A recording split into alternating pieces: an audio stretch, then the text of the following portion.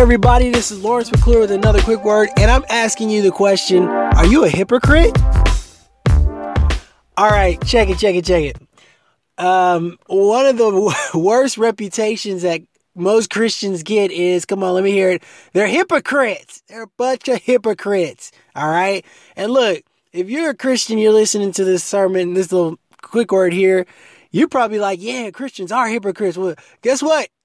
You're lumped in there with us, okay? We're all in this together, as it says in High School Musical. Anyway, listen, are we hypocrites?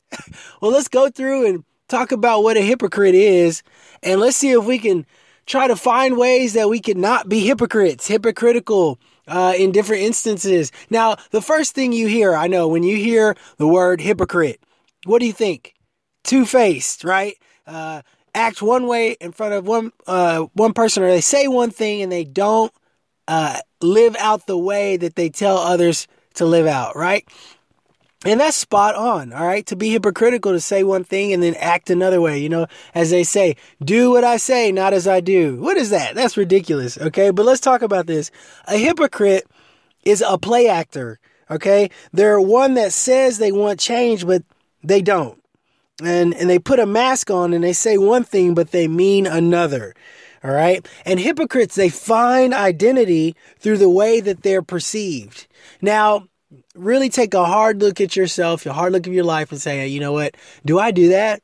And if you do, listen, I'm not judging you. I'm not coming down on you or saying, hey, you're awful. You're terrible. You know, I'm not saying that. I'm saying, hey, I'm just trying to point out these key aspects here and say, let's renounce that. Let's let that go. So that way we can walk more in the fullness of Christ's identity in us instead of trying to find our identity in our knowledge that we know or in the way that we live our life and our status, right?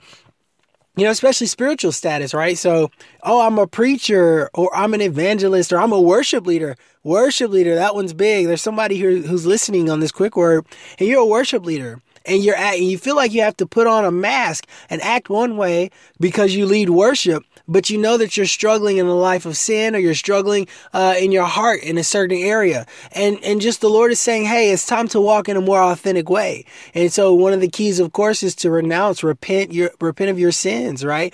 And to walk in freedom. But then also, you know, through humility, don't hold others to a higher standard that you yourself aren't walking. All right. Let's go into the scripture here. Let's look at Matthew chapter 6. I'm reading out of the Passion Translation.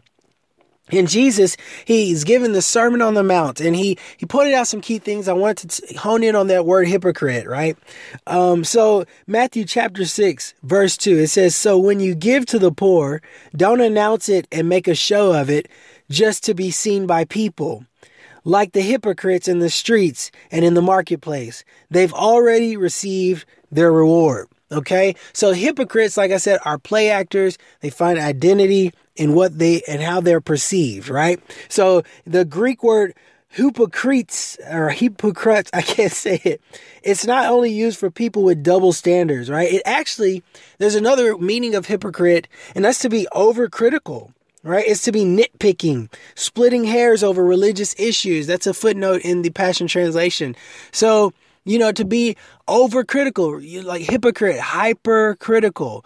And so oftentimes in our zeal, in our excitement for the things of God, what do? You know, we look at others and say, oh man, this is a big one right now. They go, oh, the church isn't doing this or Christians aren't doing that. And wait a minute, I thought you were a Christian, right? And so you should be living that standard. You should be walking it out. But one thing that we don't want to do is we don't want to be overcritical of others in the way that they're walking their walk. Jesus also mentioned that in another passage of scripture of looking at others and judging others. Is later in this Sermon on the Mount. You should read this, Matthew chapters 5, 6, and 7. So key to your Christian walk. If you're a follower of Jesus, these are the ways that he admonishes us to walk in purity after him. But in Matthew chapter 7, it says this, starting at verse 1. Refuse to be a critic full of bias toward others, and judgment will not be passed on you, for you'll be judged by the same standard that you've used to judge others. The measurement you use on them will be used on you. Why would you focus on the flaw in someone else's life and yet fail to notice the glaring flaws of your own? How could you say to your friend, let me show you where you're wrong, when you're guilty of even more? You're being hypocritical and a hypocrite. First, acknowledge your own blind spots and deal with them, and then you'll be capable of dealing with the blind spots of your friend. That's Jesus talking, by the way, and that mud hurts. Jesus loves us, okay? And he admonishes us in love. All of his corrections are undergirded with love, right? But, and the truth hurts sometimes, guys. And you want a friend who's going to tell you the truth, right? But check it. You can't be that friend that's like, hey, I'm telling them the truth. I'm telling them about themselves. And you're not walking in that truth. Because if you were, when you are admonishing others in truth, it's undergirded in love and it's received well. And so Jesus is saying, hey, check out your own blind spots. Watch where your own blind spots are. That way, when you go to correct others, you actually have the right perspective. When you have a glaring log in your own eye and you're looking at somebody else's stick in their own, it looks really big. The reason why that stick looks big is because the stick is actually really big in your own eye, right? And so in humility, you want to walk out in purity to your conviction the way that you feel you need to be walking out and following Christ and obeying God. And through that, you are living an example to the people in your sphere of influence of the ways that God would like us to walk. So my admonishment to you is let's not be overcritical, right? Let's not set a standard, say one thing, and then live another way, right? I'm guilty of it. I've done it a number of times, right? And it's like, man, nobody likes to be around it, right? I had to go apologize, and make friends again. Like, I'm sorry. Can we be friends? But guys, come on, we want to walk in purity. We want to walk in holiness. And guess what? We want to walk in humility. And we want to help others by being an example and being available when people need us, right? If you see your brother, they're falling into sin and they're in danger, you want to help them, but you want to help them in love and in truth. And you want to ensure that you're walking in purity. So that way they know that they have hope when you're sharing with them, instead of they're just feeling condemned. It's hopeless because you're not even walking it out yourself. I hope this makes sense. Let's pray. Father, in Jesus' name, help us all to not be hypocritical. Help us to not be hypercritical. Help us to not live double standards, but help us to walk out our faith in purity and truth and holiness and humility.